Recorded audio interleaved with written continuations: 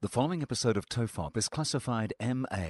It contains some coarse language, some nudity, drug references, sexual references, a sex scene, prison rape, time travel, and mild coarse language. TOEFOP advises that the program is not suitable for persons under the age of 15. Minors must be accompanied by a parent or guardian. This is John Deek speaking. There hasn't been any great advances in prison rape or space travel.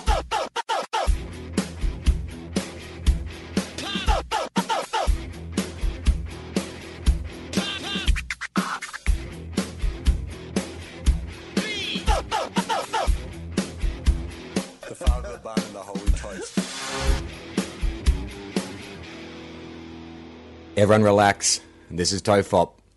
I'm Charlie Clausen. I'm Will Anderson. We're back, baby. We are back, yeah. It's been a while. It's been ages for us. Like, it's been not quite as long for the listening audience because we banked a few episodes before I went away. But, like, we have not sat down to do this for nearly 3 months now. Has it been that long? Yeah. Holy shit. So I guess the last time was during Comedy Festival. There's a lot of stuff. There's a lot of ground to cover. There's a lot of shit that we have to get to, and I know there's stuff that people want us to get to as well. Yeah. I know that it was a disaster for our audience that we were not on air when the Avengers movie came out, seeing that we've done nothing but pretty much talk about the Avengers movie since, it was basically imagined. But I've now started using the Avengers movie as a description in other parts of my life. I had to do this interview the other day, and it was like, what's your favourite book? Which I always find that, like, so I have to pick one book that defines everything I've ever read, but... after I'd gone past Jono, the Brad Johnson story, and The Power of Passion, the Justin Langer book, I realised that How many sports autobiographies are titled the nickname of the player? Well... The Rat. It's quite a lot of time it's their nickname, isn't it? Pants. Yeah. That's my favourite one, Pants, Yeah. the Darren Mullane story, as written by Eddie Maguire. I think Eddie Maguire was one of the authors of Pants. Yeah. The Darren Mullane story. I read the Ben Cousins autobiography while I was on holiday, and like I was reading, going because normally they say written with Ken Peace or something like that, Yeah. but they had Normally that's what they all say, written with Ken Peace. Like, Ken just comes in, even if he had nothing to do with the book, just comes in there and he goes, just add in a couple of paragraphs here with Ken Peace. He's got a really good contract with his publisher. He gets credit for stuff he didn't even write, but they hid that co-author's name, like they buried it deep in the credits, like in the second page, like because I was reading it going, there's no acknowledgement of another author here. It's not like Ben Cousins with so and so, and I was like, surely, I mean, look, I don't know what Ben Cousins' like writing skills are, right? But I didn't believe that he had written this book. Well, I mean, look, maybe Ben. I mean, look, the thing we know about Ben Cousins is that he's awake a lot. He has a lot of spare time where he's probably sitting up and he can't get to sleep. Maybe he transcribed it. Or maybe he just had a big night on it and transcribed the whole story. Well, you know how the thing that sort of triggered me to think that this is not Ben's words is that, like, because it's obviously written, he's obviously given interviews or, there's tapes or something like that, and that's what the author's written the book from. But he would sort of talk about playing like the St Kilda Saints or the North Melbourne Kangaroos.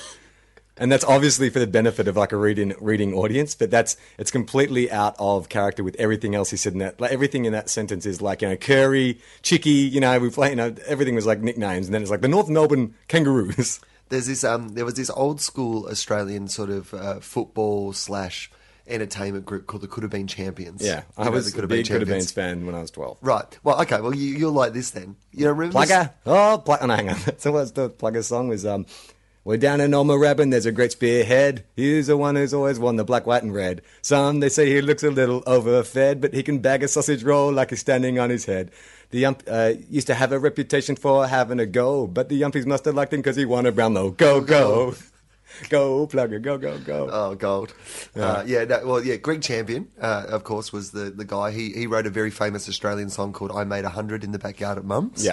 And he also co-wrote That's the Thing About Footy, which he was a big sports song guy in Australia. But parody songs, sort of. That was what they Could Have Been Champions did. Yeah, obviously. and there was a team of them. There was Greg Champion. Yep. There was Ian Cover. Yep. There was Sean Leonard. There was Tony Leonard, who still calls the football these days. He's become a football caller. There was Graham Richardson? Or Graham... the politician. Not the politician, Graham Richardson. That might not be the right term. I'm Okay. sorry if I've forgotten that guy. Yeah. And then there was a guy called Simon Whelan. Now, Simon Whelan left reasonably... Like, not early on. He was, like, part of the team for ages. But eventually, he was the first one to sort of go, I've got to go off and do my own thing. And he didn't go off to do his own thing as a football caller. He didn't go off to do his own thing as, like, a football songwriter, anything like that. Simon Whelan was a lawyer. And he was on, like, quite a fast track to becoming, like, a judge and a magistrate and, like, really high up in the legal system. Yeah. The most massive court case in Australia that's happened in the last week was a guy called Tony Mockbell, who was this really famous sort of Drug dealer. from Melbourne. And then... Part of the Carlton crew. Yeah, exactly. If you've seen Underbelly, it was like, Tony Mockbell was... Yeah, Robert Mamone. Yeah. It's essentially Robert Mamone is Tony Mockbell. Yeah, but Tony Mockbell also became famous because he got arrested and then fled the country. And it was famous wearing this really bad wig, and they caught him in like some foreign country wearing this terrible wig. Yeah. I mean, if you're a fugitive, you know, and the chances are you're going to get caught. Like, don't be wearing ridiculous wig because you know that's what they're going to plaster all over the papers. I mean, he essentially looked like he was auditioning for a role in Anchorman 2. Yeah. Like, it was just such a bad wig. And he was like the worst undercover on the run guy ever. No, you know what it was? It's like when you used to go to the Royal Melbourne Show and you get the Beatles show bag and there'd be like a really shitty, cheap Beatles wig. It's like a mop top. That's what they should do at the Melbourne Show next year. The underbelly. You get a couple of like pills, you know, you get your own printing press, you get a Tony Mockbell wig. You get an airtight alibi. Nice. So Simon Whelan was the judge at the... Oh, right. Yeah, so it's really funny if you were an old school Could Have Been Champions fan. Yeah. I used to have, I'm probably still got It's like finding out that one of the Jerky Boys is on the High Court. They weren't quite like that because they used to have this thing. They had this fake call-in segment where they would call Tony and they would always be like supporters from different teams. Timmy from Thomastown. Massive Merv from Moorabbin. Yeah. There was the Guru, who was like an Indian guy who always had like a philosophy about football. Like they were running in 2s and 3s. Yeah. What else? Who else was there? There was the guy from Geelong who's really snooty. He was from Geelong. More discipline, Tony. Yeah, that's right. What was his name? I can't remember. Oh, fuck, it was great. I mean, I remember I used to buy their albums. Like I was a big Could Have Beens fan. I had their big bumper book of footy. All right, I'll go a step further. I went and saw the Could Have Beens live. Oh, wow. I went and saw them do not their football show, but their Sunday night. They used to do this Sunday night show on the ABC, which Adam Spencer, who I used to work with on the radio, hated that show so much. He hated it. He's like, his impression of that show was always, we've got a letter. A letter? Yes, a letter. Well, could you read the letter? I will read the letter.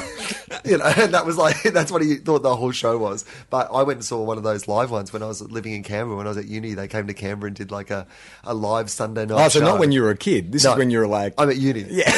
I'm at uni. All my friends are like, you know, going down to Sydney to see like Nirvana play, and I'm going to see the Could Have Been Champions do a live show at the AIS. That's where it was, at the AIS. I think Michael Chamberlain did like a Junior Cub Reporter segment on the Could Have Been Champions. Is that right? He still got a tape of it when he was like 12, yeah. He did a report, because they would get like their Cub reporters in and they would report on like, you know, US Open or whatever, and Michael did it on WrestleMania. Yeah. Oh, Digger. Remember Digger? Digger was one of the old guys. Was Digger the old one? And he's always in love. He kept talking about Jock McHale. Yeah. And I think Simon Whelan, the High Court judge. Craig Bradley. Can't touch him. I think he was Digger. I think that's, really? Yeah, I literally think the guy who convicted Tony Mockbell this week was Digger from the Could Have Been Champions. Amazing. Yeah. Amazing. That's what I love about Melbourne, is that you could actually base an entire like comedy radio show around football. Yeah. You know? I mean, that was the concept.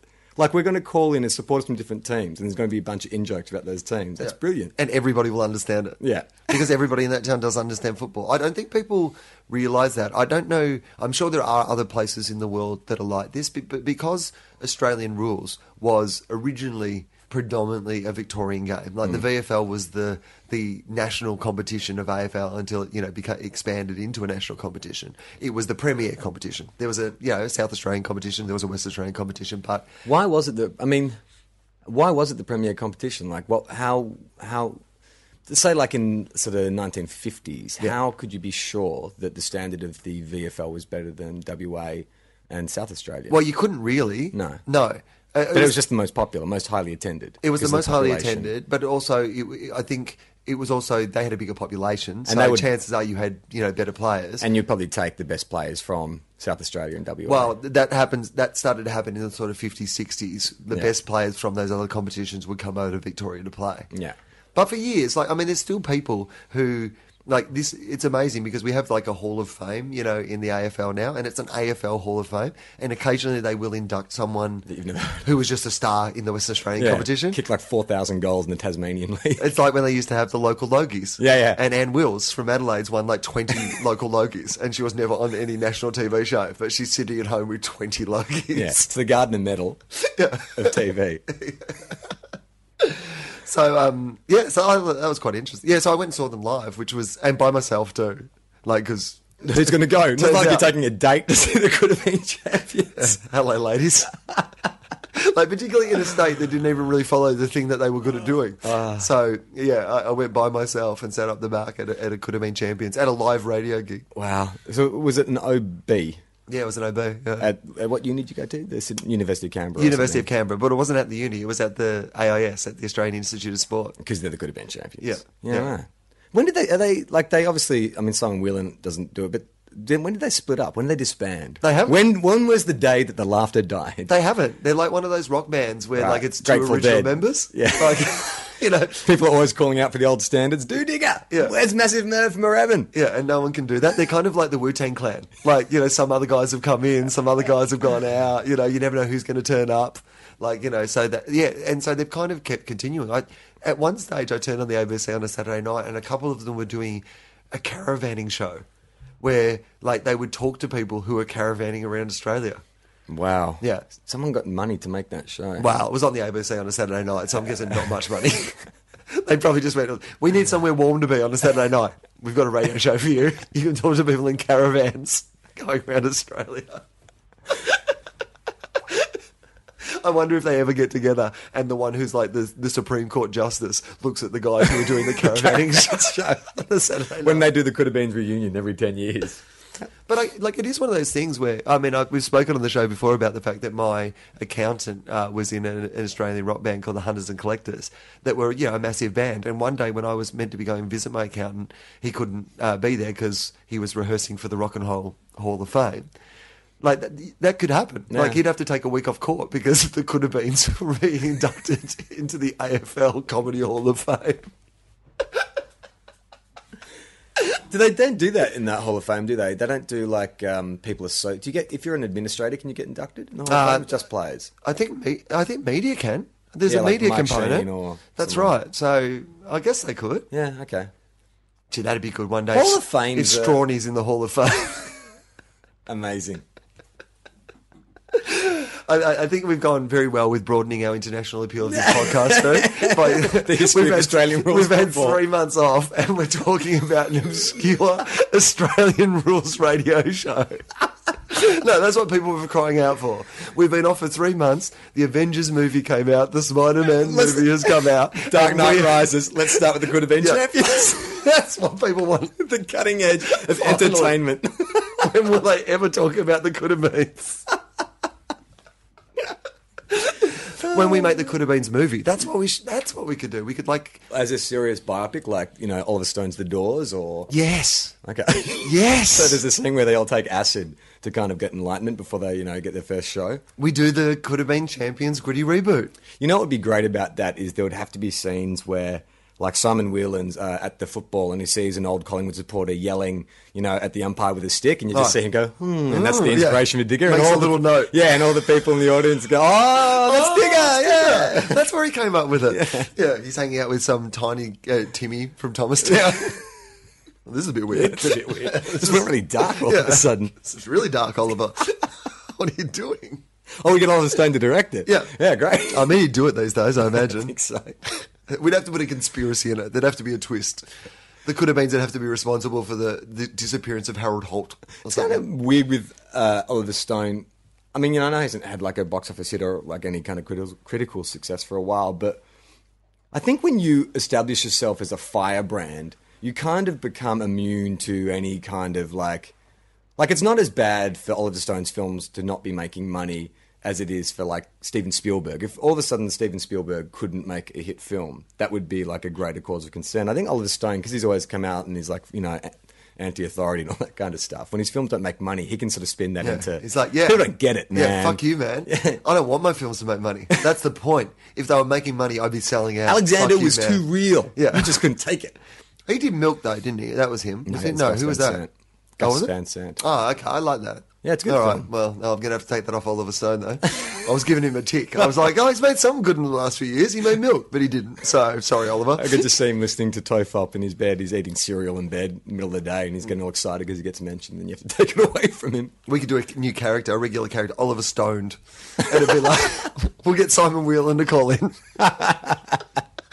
We'll ring him up and say, look, we'll keep it off the radar. I know you're like a high court judge or whatever you are now, and you can't, but I'm sure that you still kind of like would love to do some character work. We've got this great idea for you. Oliver Stone, you can just ring into the podcast.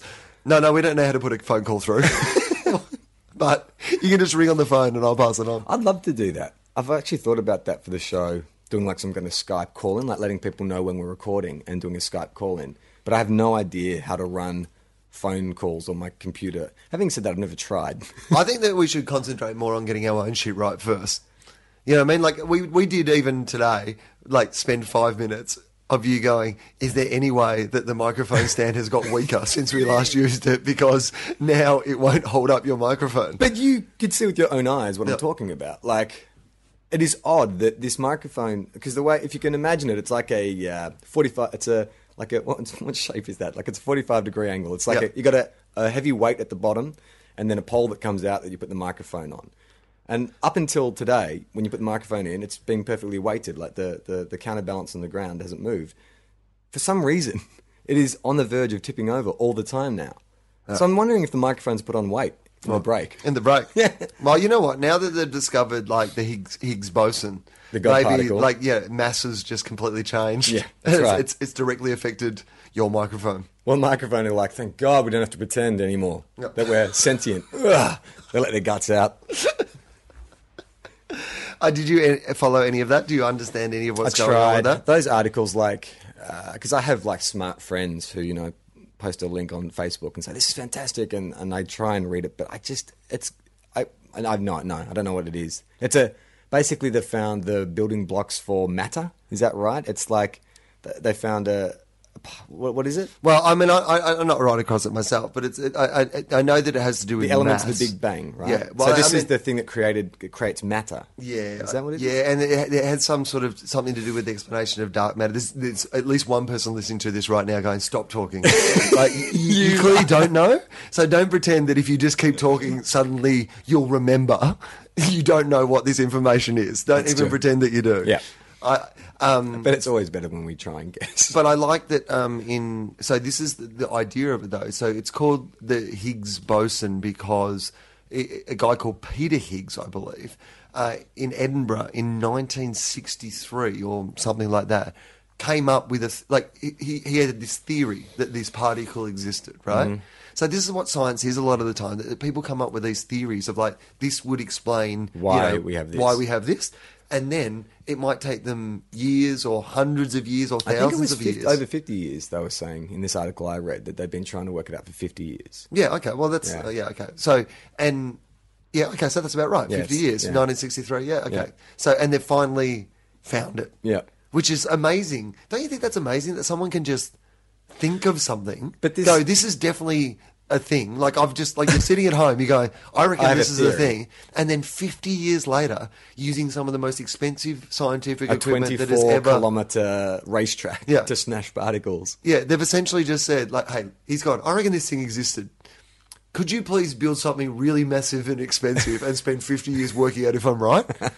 And he was right. That's the best thing about it, I think, is like, I find that he must be so fucking chuffed. Yeah. Do you know what I mean? Like, because for ages, there'd be a period of time where people are like, that's a great theory. And then they'd be like, we believe in this theory enough that we're willing to, build this really expensive Hadron Collider to kind of, see if it happens. And then there must be a period after time where nothing's happened, where you're like, maybe I was wrong. So the Hadron Collider is like this machine where they just basically smash like atoms into each other to try and see if there's something smaller underneath. Is that kind of what it does? I'm not sure. But yeah, sure. So Why let's not? say that. Do you think the scientists, like, in between smashing atoms, just put other stuff in there to smash it? Like smoothies? To see Like in the morning? Just to like- see what'll happen? Or like Nothing when- like two TVs, you know, like you're always like when curious to see David TVs. Letterman used to throw Yeah, stuff off the top of exactly. the building. He's It's like, like- let's do it with a bowling ball. Yeah, Let's put a totally. watermelon in there. Yeah, No, maybe. Probably. Well, they can now. I mean, what are they going to use it for now? Isn't that all they were looking for? If this was a movie, Yeah. they'd just basically open a portal to another dimension, No, and in will definitely. step like some overlord, and it'll be up to the Avengers to kill him. Yeah, right. So, so a Stargate. Yeah, They've Stargate. opened a Stargate. Yeah, that's what it is. Stargate we're start- Hadron Collider. I mean, this is the thing I don't understand about, like, well, I don't understand a lot about science, but you know how they talk about like wormholes and you know, they'll talk about like, for instance, space travel and time travel might be possible if you could pass through a wormhole, you know, and so you're basically covering a lot of distance of space, but like a shortcut. Is this a real thing or is this a theory? Like wormholes, are there is actually evidence of wormholes, or is it like the Higgs boson thing where guys are like, well, you know what? I think conceivably there could be like shortcuts, these little wormholes all through the universe. I think a lot of that stuff is theoretical. Although, if did you ever watch the TV show Fringe? No. Oh my god! Like that is a show where no one. Sorry. That is a show where no one has ever gone. Hang on, does any of this seem completely implausible to you guys? Does this none of it? Because it's like such a weird. Essentially, spoilers, but like, you know, it's been out for years. So if you haven't got around Fringe, basically the idea is that it turns out that there's like, you know, there's a bunch of different worlds, but they found out a way to access this other world, so people can kind of travel in between that world and this world. But the weird thing about it is that world's almost the same, but then there'll be these little things that are different. Yeah, right. But all the same people work together. Yeah. Yet the Statue of Liberty is a different Yeah, color. I'd never get that in alternate I'm like, dimensions. so If- you're if- telling me that, like, If the in world can this be run dimension- by monkeys, why are they still like, you know, why do cars look the same? Like, how come we're all run by monkeys, Yeah. but everything else is there? Yeah, I agree. Yeah, oh, and this one is like the World Trade Center is still there, right? That's like, you know, the big thing. Yet all the people in this cast still work together in the same building. I'm Yeah. like, you're telling me that something as big as the World Trade Center not being there has changed, and yet these still people all went, nah, let's go to the same job. Like, makes no sense. No.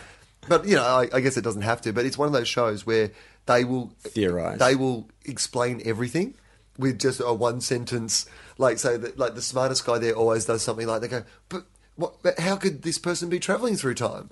And then he'll just say something like, well, you know, have you ever got a cantaloupe and then you've grabbed the cantaloupe and your fingers go into the cantaloupe? It's like that. And then they all just nod and go about their business. When you're like, it's not like that at all. It makes no sense.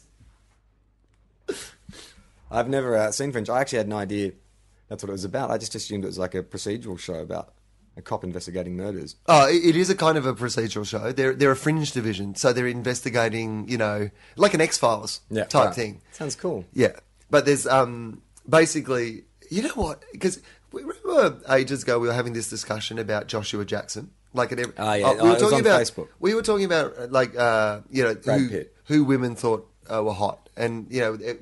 And we were talking about Michael Fassbender, and Yeah. we were talking about, you know, all the hot guys who are going around at the moment. The girls are really into Ryan it, right? Gosling. Ryan Gosling in particular, right? Yeah. And so I started doing, you know, a little thing, and then some people just were like, Joshua Jackson's really hot. Yeah. And I was like, Pacey? Like, Pacey is hot? And I was like, I didn't know. But people were really into Pacey. Yeah. And now that I've watched Fringe, I get, because he plays kind of a cool sort of leading man. And the idea of the show is basically that his dad was like essentially the smartest bloke on earth. Right. You know, like he's a The son scientist of- who was like, you know, pushing it as far as he could possibly push it. And he's the guy who discovered, you know, the other worlds and how you could travel between the other worlds. Yeah, right. But in this universe, his son died of a disease that he couldn't cure. And he was able to look into the other universe and see how to come up with the cure. So he went over there to kind of save the son in the other universe. And of course, he stole him and brought him back. So. So he's from another world. Yeah, so he's from right, another world, right? right. So it's kind of like, I mean, But how does that affect his perception of the world he's living in now? Like, is it completely... he doesn't know he's from another world. Well, I mean, he does now. Spoilers, if he's listening. Broke my brain. Imagine. Great. If I just turned on the next episode of Fringe and that's how he found out. They're listening to an episode of Tofop, and then some guys to come out and explain how that's even possible. But it's in an alternative universe, Yeah. so it's actually good. Yeah. The microphones work. Like, it's still us, but the microphones work and it's really successful. They get all the facts correct. Yeah, that's right. They explained that whole Higgs boson thing, and they didn't spend 15 minutes at the top of the episode talking about the could have been. So, I don't want to get too much more into it because that's very much first season and a half sort of things. But, you know, if people are going to watch it, I don't want to give away too much more of it. But the cool thing about it is that the thing that I do love about his character, so there's Walter, and then there's the Walter in the other universe, who they call Walternate.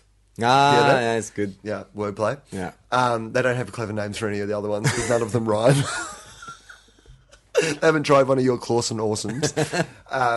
So the idea is that he was like classic experimenter with LSD and all that sort of thing to sort of push how far he could go with his brain. So he's all like... Hang on, this is Walter or This is Walter. This yeah. is Pacey? Or Pacey's dad? Pacey's dad. Right. Yeah. Let's just confuse it even more. Oh, here's something that's interesting about the show. This is kind of like a nice, interesting conundrum. So, where I'm up to, because I'm not actually up to date in Fringe, and so Olivia, who is his, okay, I'll run you a little bit through it. Okay. This detective, Olivia, joins the Fringe division, right? She's recruited into the Fringe division. As it will turn out, she's already had a connection to the Fringe division that she doesn't know about, but that's backstory and I don't want to give too much away. She joins up and she has the team with this guy, Walter, to solve something. His son, Pacey, has been, he rejected his dad. His dad went into a mental institution for all these years. You later find out that the reason he did that was because he was on the path to destroying the world. But anyway. Right. So he's been in this mental institution for all these years. You know, Pacey didn't know about that. Pacey's become this international con man who's like owes everyone money and been around the world in war zones and doing all these things. And he comes back because he's the only guy who can sign his dad out of the mental institution. So that's how they all get together in the first place, right? This Fringe division. But anyway, through a whole series of circumstances, the Olivia from the other world ends up swapping with the Olivia from our world, right? Now, there was sexual tension right through between Pacey and this Olivia. Which one? No, the real original world, one. yeah. But they never got together. Right. And then they swapped. And now he's been banging alternate Olivia. And he doesn't know. Oh, right. Does real Olivia know? No, because she's still in the other world. So he's just been potting... Yeah, He thinks it's the same one. Yeah, he thinks it's the original Why, Olivia. is this alternate dimension especially slutty? It's like the slut dimension? No, she's doing it because she's been sent over to our world to... Because the premise is kind of that only one of the two worlds can survive. Okay. So, like, we're at war. You know? Ah, that's all right. No, now I get it. Yeah, so they've sent her over as like a secret agent to kind of infiltrate and like Secret get agent in. / prostitute. Yeah, and so she's just like, she's just coming over and like having sex with him, and he's like, How do you "What, get that brief? It's like we want you to what? Did she have to assassinate him? No, she's just a spy. She's a spy. They say to her, "We need you to get some intel from alternate Walter from Walternate.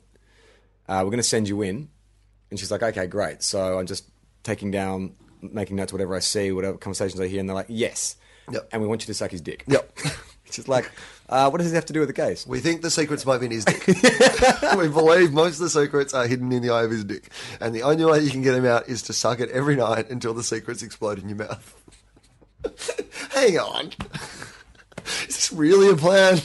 That is And then, to conceal the secrets, you must swallow them and not spit them out. This is... Are you sure?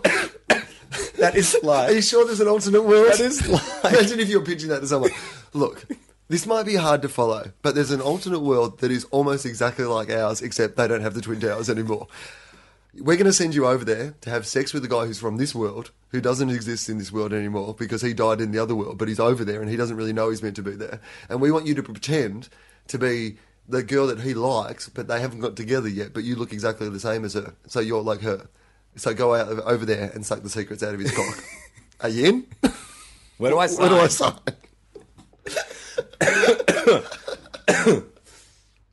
Well, let's not fucking dilly dally. Avengers.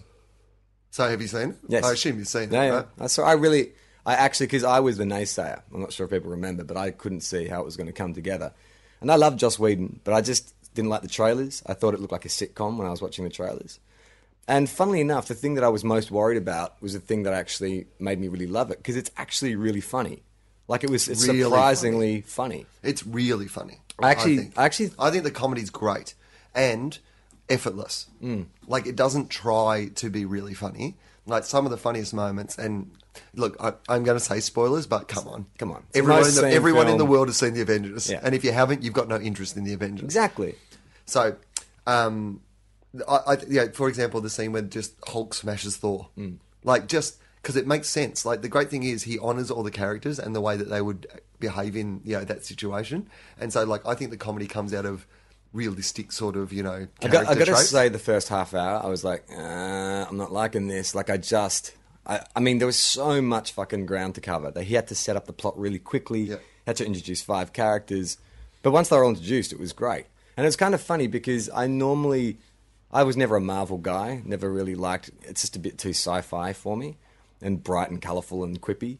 And then I watched it, loved it, came home and watched the Dark Knight Rises trailer, and I was like, oh my God, this is so morose, and this is horrible. Like, it's like fucking, who's that director who made Dancer in the Dark? You know, what's his name? Lars von Trier. Oh, right. Had made a Batman film.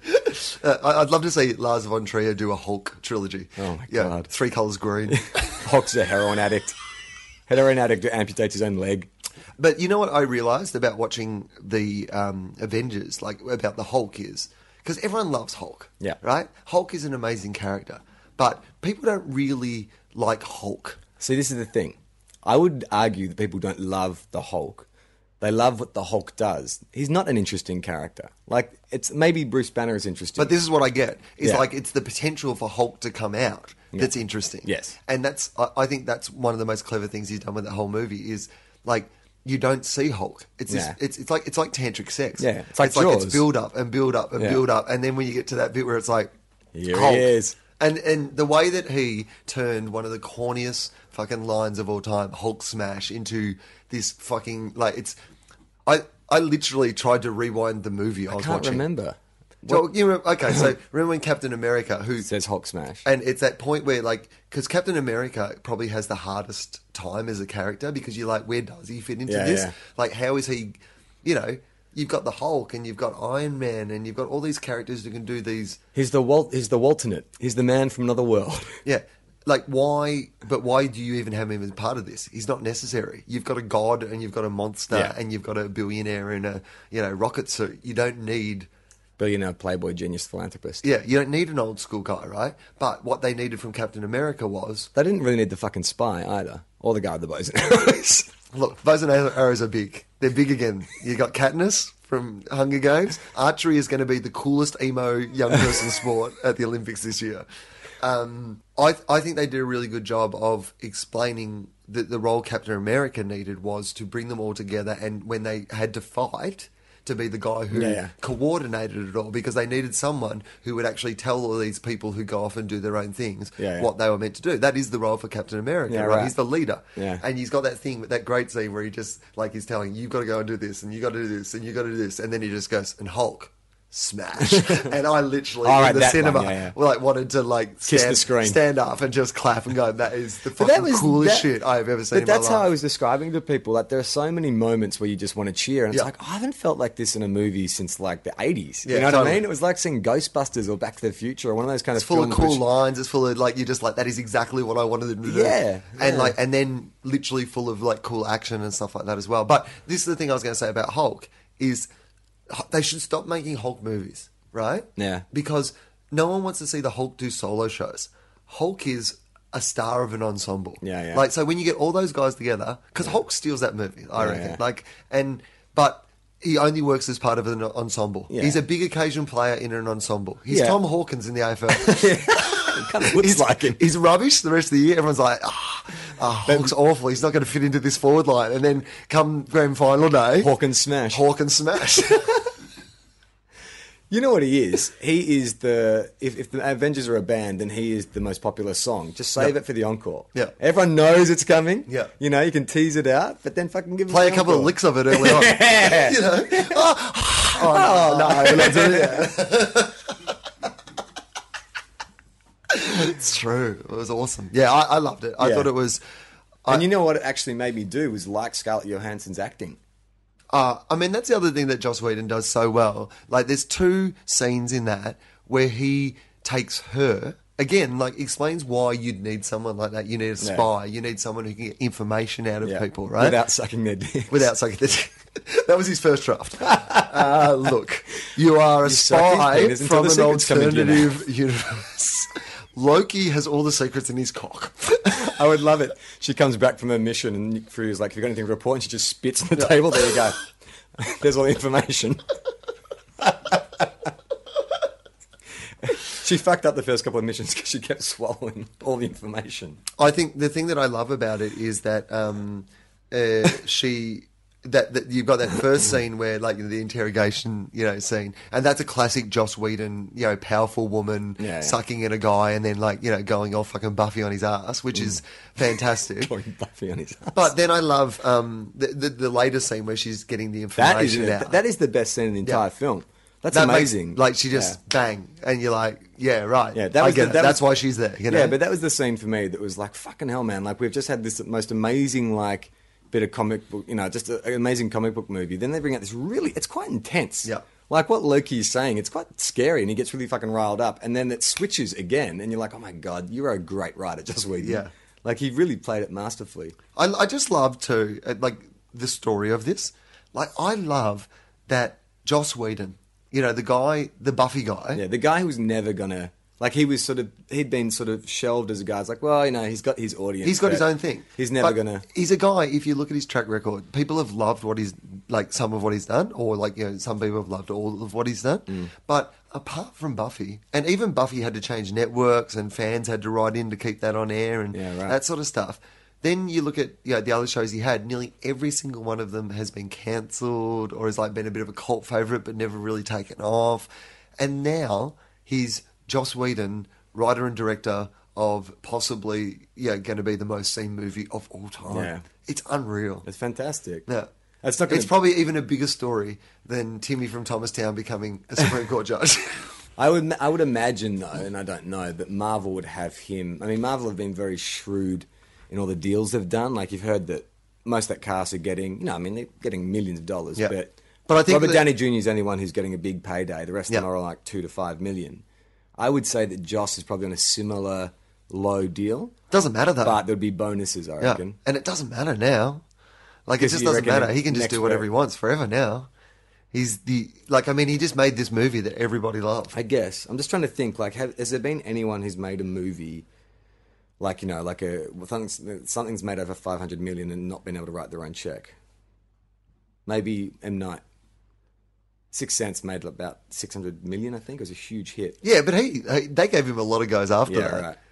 They went, we really like that movie. Have you got anything else? He goes, I've got some earlier drafts of that movie where I can change the names and the twist at the end. Are you into that? I thought it was unreal. So, and we're only like 2 weeks away or 2.5 weeks away from Dark Knight now. Rises, yeah. Do you think you will enjoy it as much? I don't know, man. I don't know. It's got some competition. Like, I mean, I got to admit, I went and saw Snow White and the Huntsman last week, and they played the Dark Knight. Tell me, what was Snow White and the Huntsman? What was that like? Not very good. Really? No. I mean, people weren't looking for a gritty reboot of Snow White. It's not a gritty reboot. Like, I mean, it's kind of funny. We saw it with a mate of ours, Disco, and he's a bit younger than us, and he loved it, But he's very fashionista, hipster kind of guy. He just loved the look and the style, and he said that they haven't made a film like this since the 80s, like Labyrinth or Legend, like big budget kind of fantasy, really like detailed kind of fantasy worlds. And I was like, yeah, I guess, but it just the problem was that Charlize Theron, and everyone said, she's so much more beautiful. It's not that. She's just so charismatic and such an amazing actor that whenever she's not on screen, you're like, ugh. You're just waiting to get back to her. Oh, so were people actually saying that the flaw in the movie was that because the whole idea is that who's the fairest of them all? Who's the fairest of all? Like, well, you are. Look in the fucking mirror. You don't need the mirror to talk to you or tell you anything. You are actually just heaps hotter. Yeah. Like, unless you're seeing you in Monster, you are heaps hotter than that pouty, miserable girl. That is a massive flaw. That would actually bother me now that you've said that. I'm not sure I can watch that movie because a lot of people have said that, but I mean, look, You're not evil, Queen. You just have low self-esteem.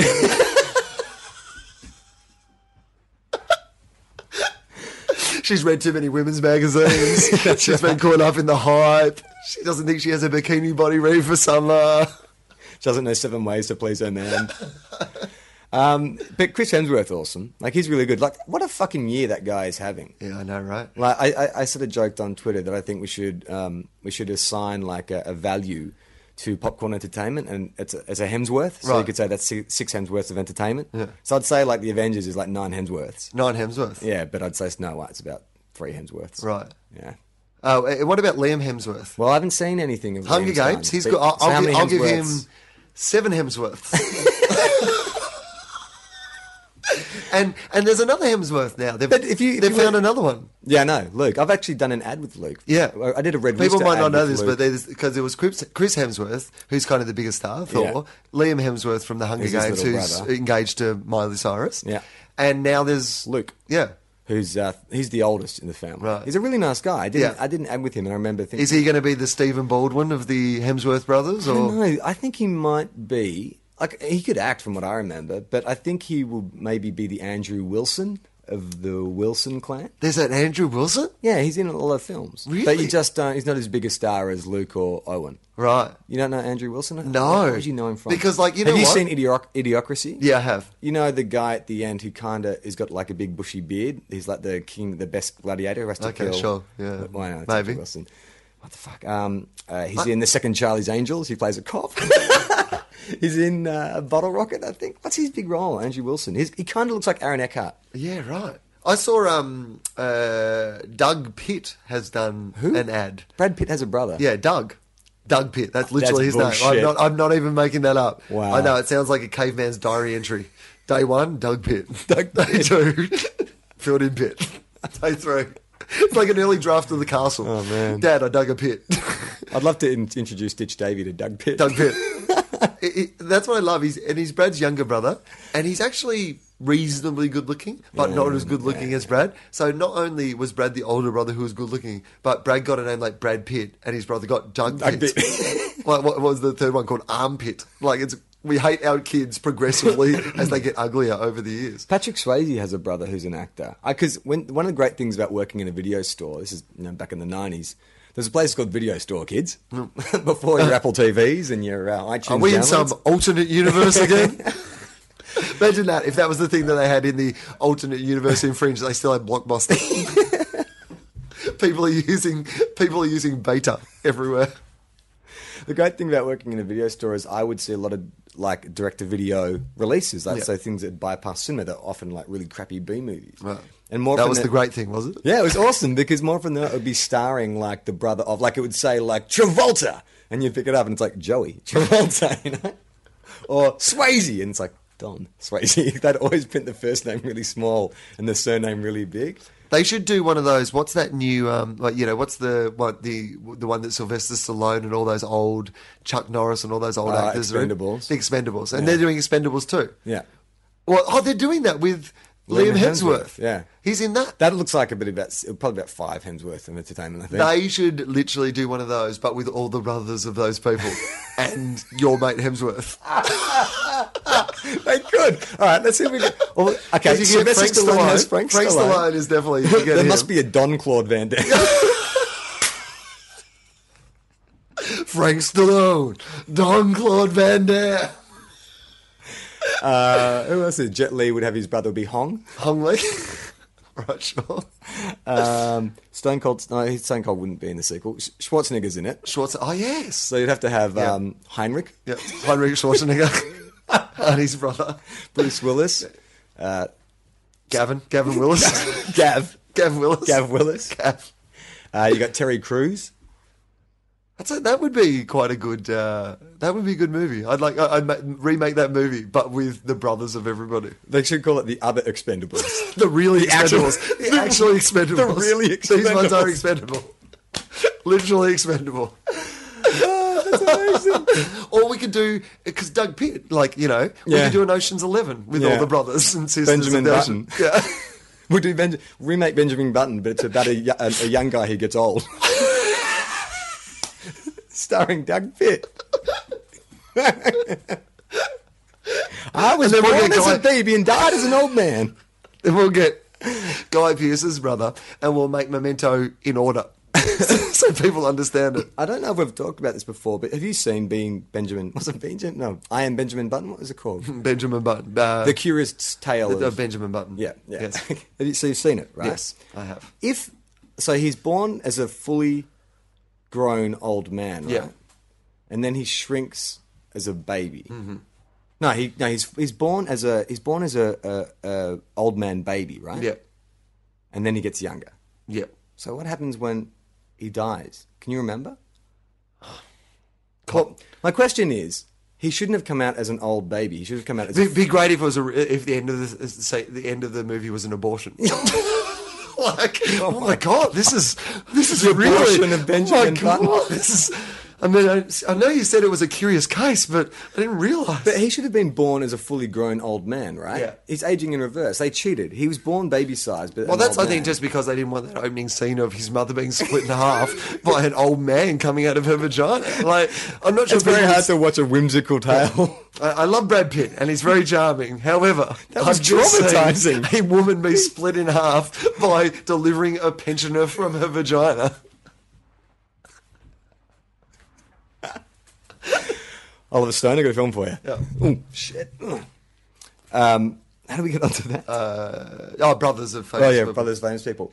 That Hemsworth. poster. Yeah, that poster for the Expendables.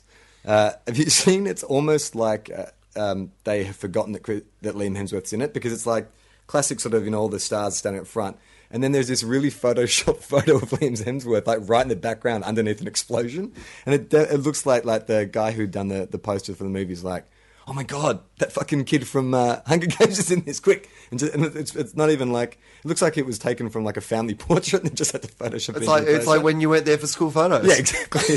I hate that when have you ever had that where you've missed a reunion or some family event or whatever, and they take a group photo and they'll send it to you and they've photoshopped you in? It's so creepy. I was like, I wasn't there, and my hair's changed.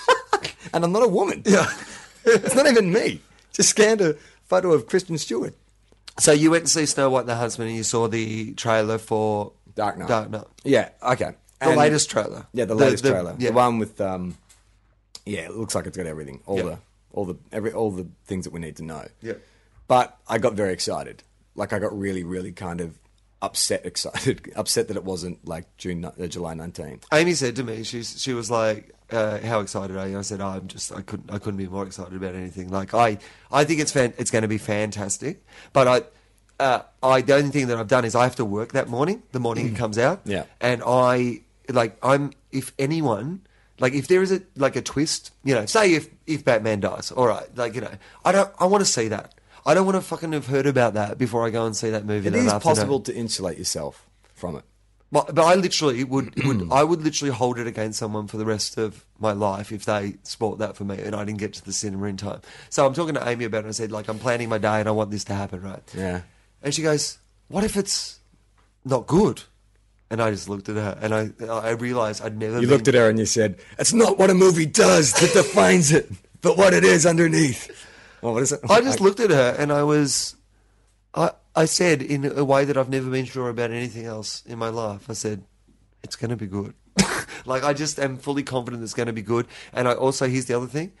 Like, I know that Christopher Nolan has a rule where he will never put anything from the last third of the movie in a trailer. Like, he hates, people giving away things in the trailer. And if you think about it, all we've seen is there's a lot of setup in the trailer so far, but I think he's saving. Like, I think he's got the confidence now. Fucking hell, man! You just get off Nolan's balls, would you? No, I won't. I won't. I will not get off his balls. I would like to get on his balls. I would like to be closer to his balls. If there is an alternate universe that I can travel into where I can be Lie on your back and have him spread his balls across your face. He can do whatever he likes with my balls. Your His ball, his balls. I don't care. My balls are his balls. Oh my god! No, but I think what he's doing is, like, when sometimes people are like, you've got to go and see this movie, so we've put all the best bits in the trailer. Yeah. Because we have to convince you to come and see this movie. Yeah. I think what he's done with this film, if I want to have a guess. So here's a good comparison. Prometheus, right? Yeah. I watched all the trailers for Prometheus. I wasn't that excited about going to see Prometheus, but I was interested. Like, I love Damon Lindelof, who wrote the script, and, like, you know, I like those sort of movies enough that I thought, you know, that I would enjoy it, right? So I watched all the trailers, I watched the little behind-the-scenes doco film they made, and I was starting to get quite excited about it. I can guarantee you, if you watch all those trailers, you could guess 85% of what will happen in that movie. Like, it's all pretty much obvious. Yeah. Like, there's not many surprises up your sleeve after that, apart from why the robot guy didn't spend the 2 years when everyone else was asleep on the ship.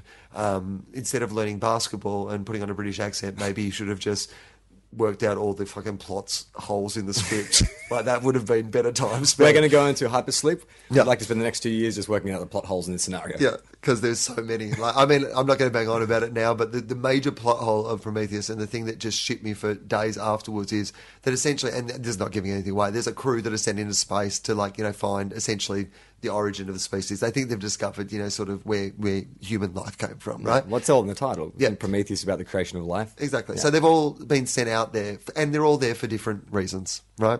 You know, and there you go. That's your setup. So whatever. Is the name of the ship Prometheus? Yes. Oh, okay, right.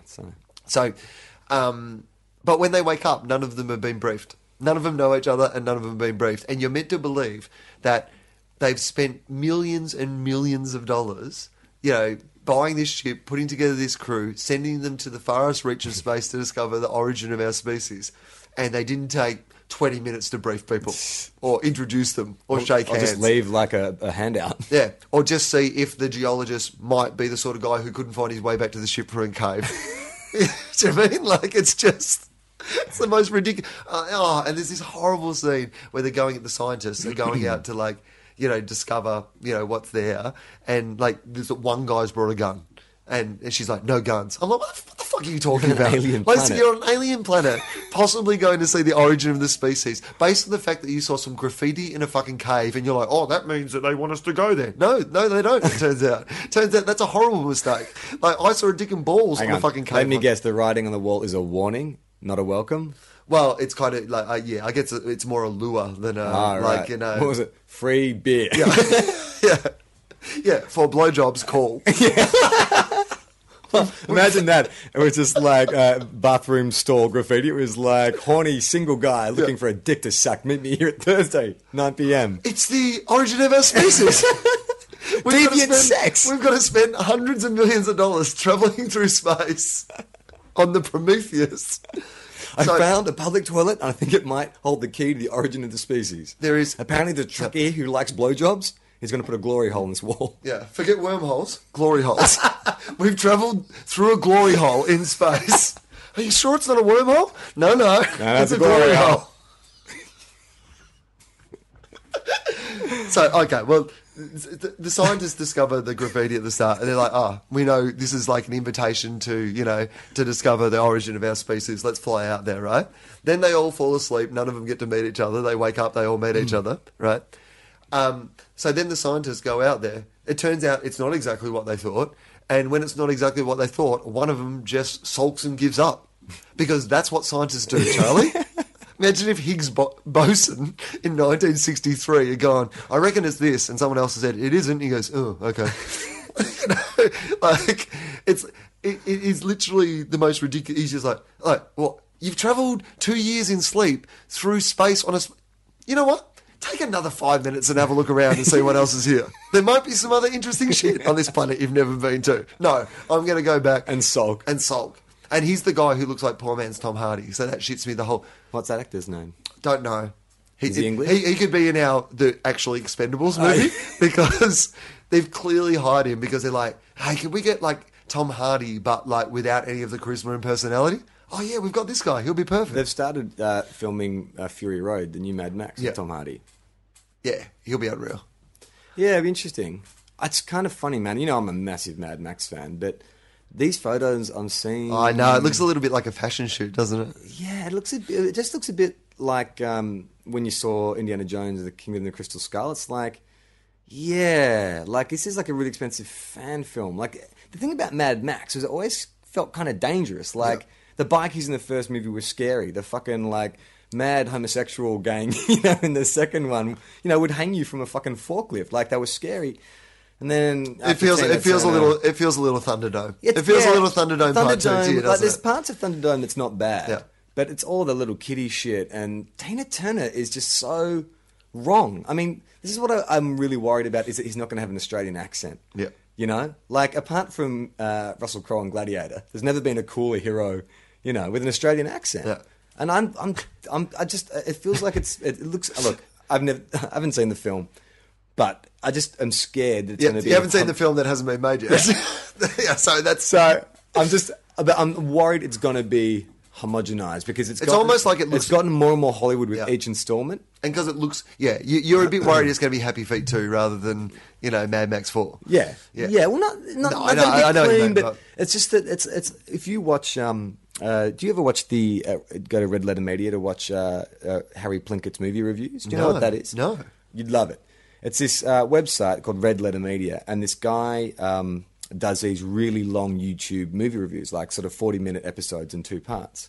And he did the entire Star Wars prequel, and he basically breaks down why they're completely flawed films. And it's done, the guy who's narrating it, it's a character, and he's this kind of like geriatric, like guy with schizophrenia who, you know, is obsessed with like these mini pizzas, and he kidnaps women and locks them in his basement. So this is weird kind of like dark subplot, but they're actually really interesting breakdowns.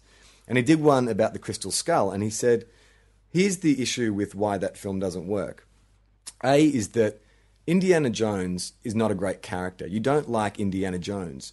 You like what Indiana Jones does. It's a film about, you want to experience what he's experienced. You want to punch the bad guys and, you know, swing on a whip and all this kind of stuff.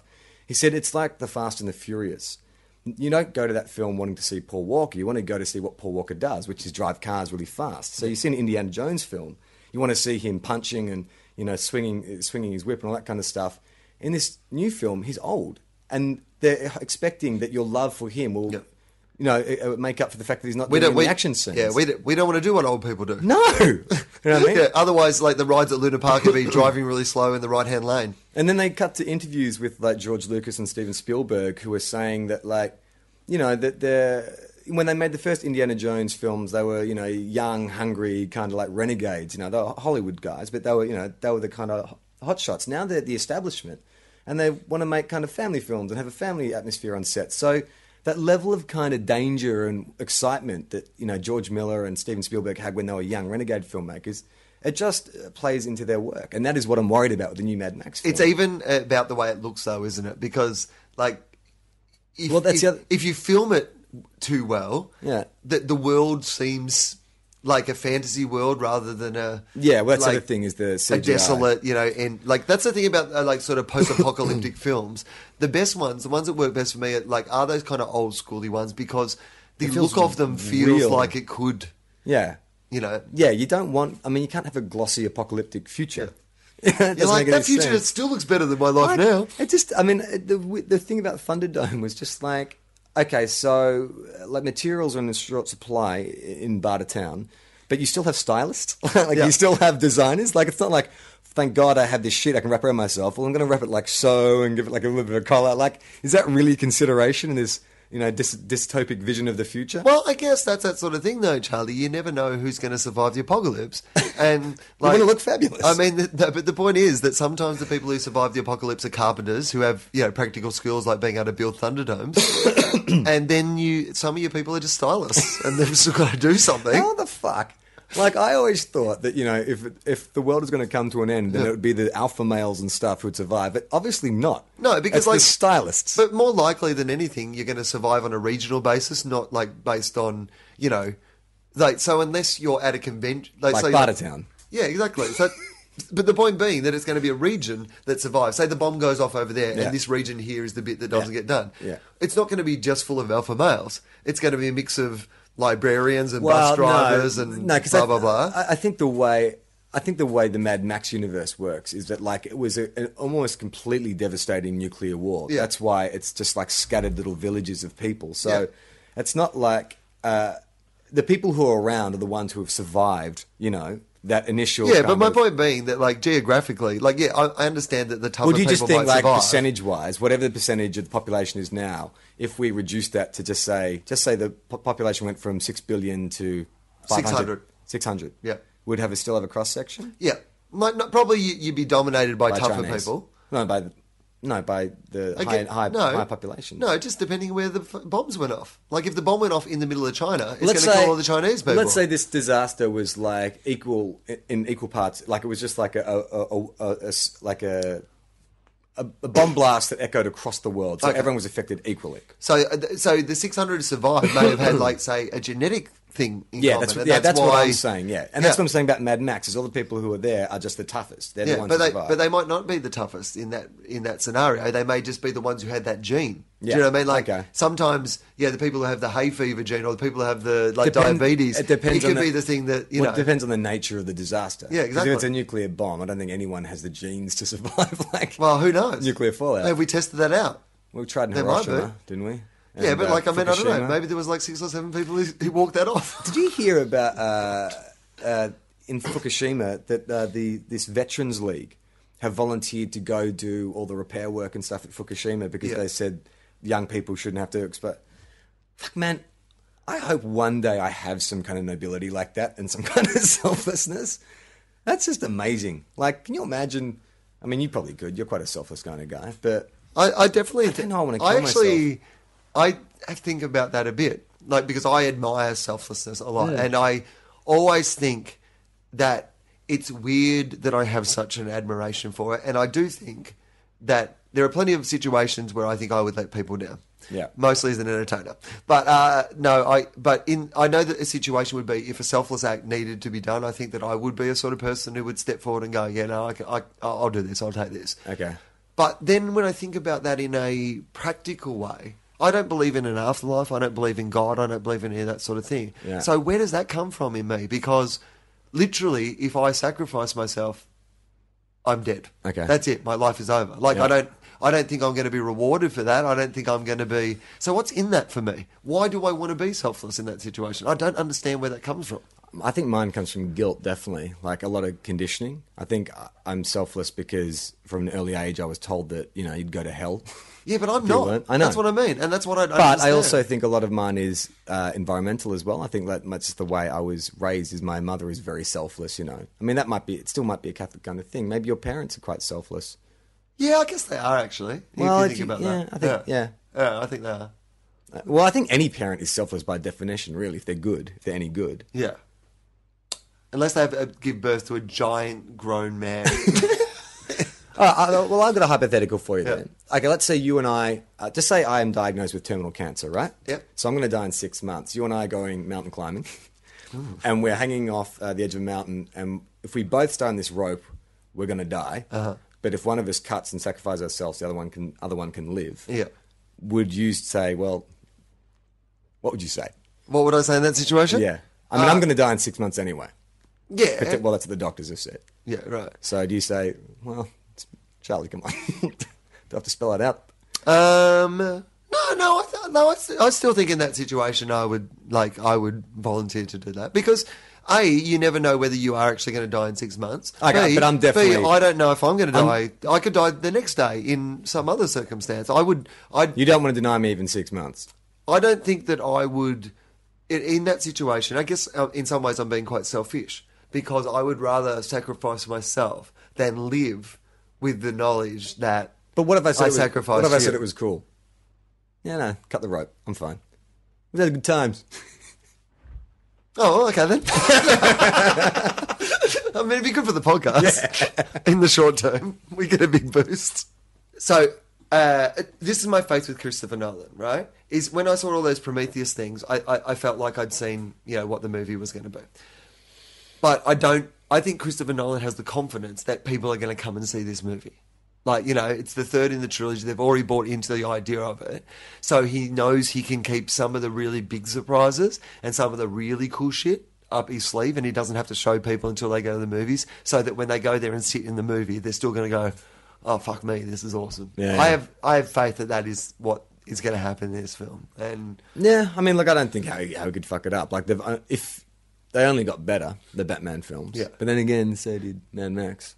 One was good, 2 was better, and then... Imagine three if was it bad. is Dark Knight Beyond Thunderdome. Yeah, or Spider-Man 3. Third one's hard to pull off a lot of the time. Yeah. Back to the Future... Oh, I suppose Back to the Future 3 was better than Back to the Future 2. Yeah.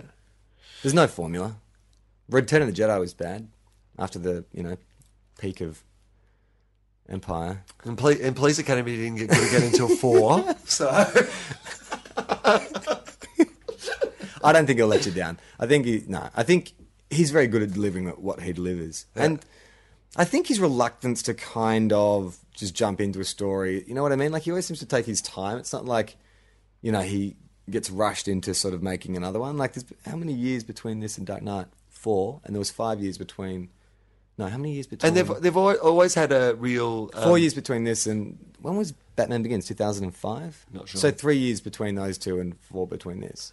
I mean, yeah. Warner Brothers would have just said to him, you can take as much time as you And want. he's always wanted to... I think he's always had a real idea of what he wanted to do with the story and what he wanted to tell. So, no, I feel really like... I mean, look, there is a possibility that it won't be as good as The Dark Knight because Not of many the very films fact are. that... A, that's just such an amazing film. But B, the Joker is Batman's greatest nemesis. So, you are never going to be able to put anyone on the screen that is just going to have that same... And I mean, with those performances and stuff as well. But Yeah. but that character is such an integral character to, the Batman story. Well, if that- he was smart, he wouldn't try and build it around Bane. Like, it wouldn't be... No, he about- won't, though. I don't think it is going to be. I think Bane's a distraction, in Yeah, some from ways. Ra's I al think. Ghul. Yeah. Anyway, I'm so excited. Seeing we've talked about movies heaps on this one, let's have a quick talk about some other movies. I saw Battleship. Oh, yeah. Oh, that's what I was going to say about Chris Hemsworth. Don't you reckon that Chris Hemsworth's having the year that Taylor Kitsch's agent thought he was going to have? Well, it's like Taylor Kitsch and Chris Hemsworth are in alternate universes where one of them's made all the bad choices and one of them's made a bunch of good choices. Because you're right, they're kind of getting the same sort of... Yeah. They're both good-looking, Boosts. TV, long-haired... former TV guys. TV, good-looking, guys who... people men's like- men. Yeah. And it's been really disappointing. I've seen a bunch of Taylor Kitsch's films because I am a massive fan of Friday Night Lights, as you know, like one of my absolute favourite TV shows of all time. And Full moon, bright heart, can't stop. What is it? Clear eyes, full hearts, can't lose. Oh, that's it. Takes us forever. I went and saw Super 8 based on the fact that Coach Taylor was the lead in Super 8, and I went and saw. I went to see Wolverine because I thought that it might be good, but he was in that, of course, and I saw John Carter. Oh, yeah. What was that like? Awful. Is it really? One of the worst films I've ever seen in my life. Who would have thought? That wasn't a good idea. Like, no one knew who John Carter was. It's terrible. Like, who wants to go to a hero from... Like, it's so dated and... Like, there's no old people who are going to go see that film, so who's it for? It was terrible. It was just such a... It was like... It didn't know if it wanted to be, like, an action film. It didn't know if it wanted to be Avatar. It didn't know if it... it was just so weird and all over the shop. Yeah. So, I saw that. I saw Battleship that Yeah. he was in as well. So, I've been, Okay. I mean, I know a lot of people made jokes about Battleship, Yeah. but what is the nod they give? So you go, like, are they playing? Is there one scene where they're playing Battleship, or does someone say, you sunk my battleship? Or No one says you sunk my battleship. Yeah. But no, there's quite a few nods Okay. to the game. Like, for example... B4, take D6 or something like that. There's a little bit of that because there's a bit of coordinates gear and things come up on grids and stuff when they're looking at that sort of thing. But the best thing is that the alien craft shoots these kind of bombs that look like the pegs that went into the battleship board. No They literally look way. exactly the same. That's So, amazing. Are they yeah. like red and blue and red and white plastic? They're in the same shape and they kind of stick in and they blow people up. That's So it's- hilarious. That's so funny. And the final scene is these guys like actually get out on a battleship again. Like these old guys come out and they have to fight it my on a real God. battleship. Like, So, I mean, it's such a... So it looks like Transformers Light, right? It's definitely, it's got that sort of feeling. So, again, it's like one of those... I mean, it kind of... With the events... And can you actually see Liam Neeson counting his paycheck There are. I don't know if this is true, but here's what I'm guessing. Because there are whole scenes of that film that you never see Liam Neeson in a shot with anybody else. I don't think that he was in that film. No. Like, I think that he I can shot... tell that from the trailer. I think he shot the majority of that film. Like, I think they... In his... like, I think they rang him up and they said, Liam... He's $5 million. Liam, have you got Liam? I know that you've got another hunt down someone because they wronged your family movie coming up in 6 weeks, but we've got a little window here, and we've got like $5 million. And he's like, no. He's like, we've got $15 million, and he's like, okay, what's the movie? And he's like, it's Battleship. What, the board game? And he's like, yeah. He goes, right, I'm not going to be in it, but here's what you do. If you can come round to my house and you can turn my basement into a battleship, I will film all the scenes in my basement, because that is literally what happens. I He's reckon like, that's definitely what. I bet you had like a 1 week blocked out in your schedule, and they just put him on a sound stage and just filmed him. Because I get the feeling from the trailer that he dies, right? Because isn't he someone's dad? He doesn't die. no, Oh. no. He's the dad that Taylor Kitsch's character has to win over. Ah. So, okay, for some reason, Taylor Kitsch and Alexander Skarsgård are brothers. What? That's never explained. No. Never explained why one of them is clearly... Neither of them look the same, or one of them's from another country, but they're brothers. Wow. Right? And so Taylor Kitsch is kind of the dropout guy, the guy who never plays by the rules. And Yeah, good-looking rebel who plays by his own rules. Yeah, exactly. And so he meets this girl at the start, and he breaks into a 7-Eleven to get her a burrito because she wants a burrito in the 7-Eleven, and gets arrested trying to get her a burrito. But so romantic, man. Yeah, totally. She's the daughter. I'm sorry, I had to break in and get that burrito. And she's that tennis player's girlfriend, Brooklyn Decker. Is that her name? God, yeah. Do you know her? Yeah, Yeah, okay. So she's terrible. terrible. So anyway, he ends up getting sent to the Navy for some plot device that I can't quite remember. And so he's in the Navy now. So his brother's in the Navy. Oh, his brother takes him to the Navy because he was going to go to jail or whatever, right? Yeah. So Skarsgård's like, going up in the Navy, and Hang on. Arrested for stealing a burrito, ends up in the Navy. Yeah. Wow. That's not the biggest plot. That's not the biggest plot hole. That is actually that's a really minor one that you can sweep over in this Battleship movie. Okay. But so basically, he's a real hotshot, but he never plays by the rules, so he's not getting his promotion, and now he's dating the Liam Neeson's daughter. And Liam Neeson's like head of the Navy or whatever. So that's he wants to ask her to marry him, but he's scared of the dad who hates him because he's he's always late to things, and he's like blah blah blah, right? So then, anyway, there's like a Hadron Collider looking for the Higgs boson, that sort of thing. Bang, send a message into space, aliens come and, Blow shit up. Want to blow shit up, right? Yeah. And they lock off this area where they're sending this thing, where they're doing Navy war games. Like, Navy war games happen to be happening. They come down, the aliens come down. So now everyone's in this... Yeah, right. They're out on battleships. Yeah. Bad timing by the aliens. I know, in this zone. Like, you reckon if you had the superior technology and surveillance, they'd say, let's not land our ships where their armaments seem to be. No. Do we still have to suck the secrets out of their cocks? Is that... Oh, you said... Any day but the day they were doing the battleship thing. Sorry, Imagine that's I a got cut around scene. the other way. There's an alien in his head office trying to explain how it went wrong. I'm really sorry. I mean, I know that was probably less than 5% of the planet that I landed us on. When you crossed out those bits, I thought you meant that's where you wanted to go. I'm that really was sorry. This is so awkward. But they're in this battleship area. All the modern ships start getting blown up. Turns out the only person who can save the day is Taylor Kitsch. Why? On the old battleship. Well, basically just he's the last guy left. He's one of the last guys left. And let me guess, there's Liam Neeson on another ship is saying, "Listen, kid, you got no business being here." And it's like, "But sir, if I can shoot, I can fight," and something like that. That's definitely, there's heaps of that stuff. Okay. There's literally, I can't even remember what it is now because I've seen it was a couple of months ago when I saw it. But there was one. How's Liam Neeson's accent? Is he even trying this time? Oh, he's not even. I am an American. He's not even trying to do his own accent. Literally, he's just not trying at all. He didn't even.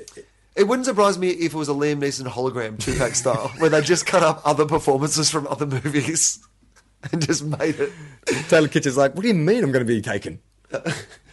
So there is one. I wish I could remember this line, but there's literally a thing in the cinema where he says the first half of the line, and the second half of the line comes out of your mouth before it comes out of his mouth because it's such a cliche. Lame. Oh, there's a line like that in Snow White, which I had to write down. She's giving the big, to rally the troops at the end, and she is talking about how the Queen's taken over the land, and she's like, I'd rather die today than live another day in this death.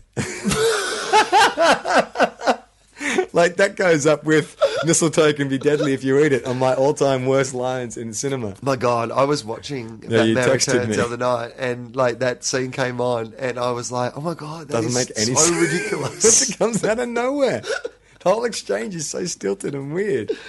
So, so he wins the day, wins the girl, and that's, Battleship. So, but he's been in that movie, which was like a massive movie that was a disaster. John Carter was going to be one of the Well, if it wasn't for the Avengers, Yeah, it's literally going to be one of the like. He must have one of the worst track records in Hollywood of all time. If you look at the movies, what the way, what his, they cost, the way and his career started, yeah, you mean? Yeah, terrible. Yeah, well, no, Wolverine made money though. It was a bad film, but Yeah, it made but that money. wasn't and his Battleship film. will still make money. Do you reckon Battleship? I don't know. I don't Has think it it been will. a flop? It was terrible. Yeah, It- no, it was a it's a flop kind of because film, it came though. out. It got caught in all those big action good movies. But that's the kind of film that would play big overseas because you don't need to speak English or care about plot. You know what? It did look like a movie that was written for people who didn't speak English. People who didn't speak English might not realise that Alexander Skarsgård and Taylor Kitsch could never be brothers, and their voices don't sound the same. Oh, all white guys look the same. No, it's fine. It'll be fine. You racist fucks. Well, but you know that because that cost Disney heaps, like $400 million, the loss on Yeah. John Carter. So the Avengers has come out and sort of wiped that debt plus some. So I think if you were Liam's, Does that mean that Joss Whedon could just essentially get Taylor Kitsch to do whatever he wants? Like, would that Disney have lent Joss Whedon Taylor Kitsch for a while just to say, thank you for saving our ass. You now own Taylor for a year. He will just be your manslave. Taylor comes in the office like, Taylor, look, we know we gave you a back-ended contract and we're going to give you some gross receipts. The film, unfortunately, didn't do that well. Yeah. So we're actually indebted to the company. So Which we've means sold you're because you were getting 3% of the profits, but you didn't look at the 3% contract, of it's the debt. 3% of the debt. So you now owe Joss Whedon. You have to go into his office and get the secrets out of his dick. We need to find out why he's such a good filmmaker. Well, yeah, we believe that he has the plot of Avengers 2 in the end of his penis. And the only way to get it out. Are we good? Are we done? Yeah, I think we're done. So hopefully by now you've got yourselves familiar with a new website. If you haven't, we've got a new website. Yeah. They should know that by now because they would have probably had to come here to download the episode. Why? Then maybe Oh, no, it's if on it's got iTunes. iTunes. All right. Okay. We've got a new website. We have a new website. Come and look at it. Yeah. It has a picture on it of the... Oh, yeah, we should thank We should- James Fosdyke. He's done this amazing mural. We sort of have been teasing it a bit on Facebook. If you haven't seen it, he did this amazing Last Supper poster for us, which is actually for sale, Will. Yes, that's true. We have a ship for sale. That's right. If you've ever wanted to support this podcast, and people over the years have very kindly said, If you give us something, we will buy it. yeah. So we've come up with something. Fucking buy it. Because we just spent a lot of money on a website so that we can sell it. Taylor Kitsch did my deal. World's worst agent. And so basically we put together the website. What we'd essentially love. Obviously we're not looking to make any money out of this, but we'd love to be able to Keep doing get it. some new equipment and kind of do it properly. Get a fucking stand and Yeah. some pop masks and some stands. So at this stage, we have like 2 bits of merch which you can find on the website, which is the poster, which is unreal. Like Yeah. it's so cool. Like, I mean, James has done an amazing job with it, and there's like obviously a bunch of characters who have appeared on the show, but also there's a few in jokes in there. Well, quite a lot of in jokes in there as well. So Yeah, you know what it is? When I was a kid, did you ever read those picture books called What a Mess? It was a children's story. It was this, it was a picture book, and What a Mess was this dog who was always, in a mess. Yeah. But they always would have these concurrent storylines running in the corners of the page. So they'd have the main action, which is what a mess being told off or something. But there'd be all these little stories going on, and there's all these little in-jokes. So when you read the book, you'd have to sort of scan the story, the pictures, all the pictures to see where all the jokes were. And that's kind of what I sort of, when I spoke to James about it, I was like, I want people to be able to kind of, go through and go, But he bettered even my expectations because there was shit there that I didn't remember. I'm looking and going, what is that? The My Family stickers on the TARDIS. What is that? And someone had to say, Oh you my God. fuckheads talked about that. there's for about My 20 minutes." Family stickers Did on you the not know TARDIS? that? No, I haven't seen that. Oh, James, well done. That's bravo. That is unreal. And we're going to try to put some other stuff on the website. You've written a blog, and we're going to try to put some Video content. We've Yeah. started Tofop TV on YouTube. Tofot? Did he odd for a TV? Tofot. Tofot TV. Yeah, that's not good. Tofot TV? Like the name of this podcast is not confusing enough to people already. Let's really Let's just mangle say it. the Tofop YouTube channel. So, yeah, there's going to be some more stuff coming up on that imminently. You can still get to us on Facebook and Twitter as well. And are you... I'm in Perth this weekend. We just did that 3 times because my peas popped, apparently. I'm in Perth this weekend with Justin Hamilton. Thursday, Friday, Saturday, Sunday. I think the early shows are all sold out, but we added a late show on Friday and Saturday. So if you want to come down, it's my show Hilarious that I've been touring around the world. So yeah, it's fun, and Justin's on as well. So it's going to be a really cool weekend. I'm Charlie Clausen. I'm Will Anderson.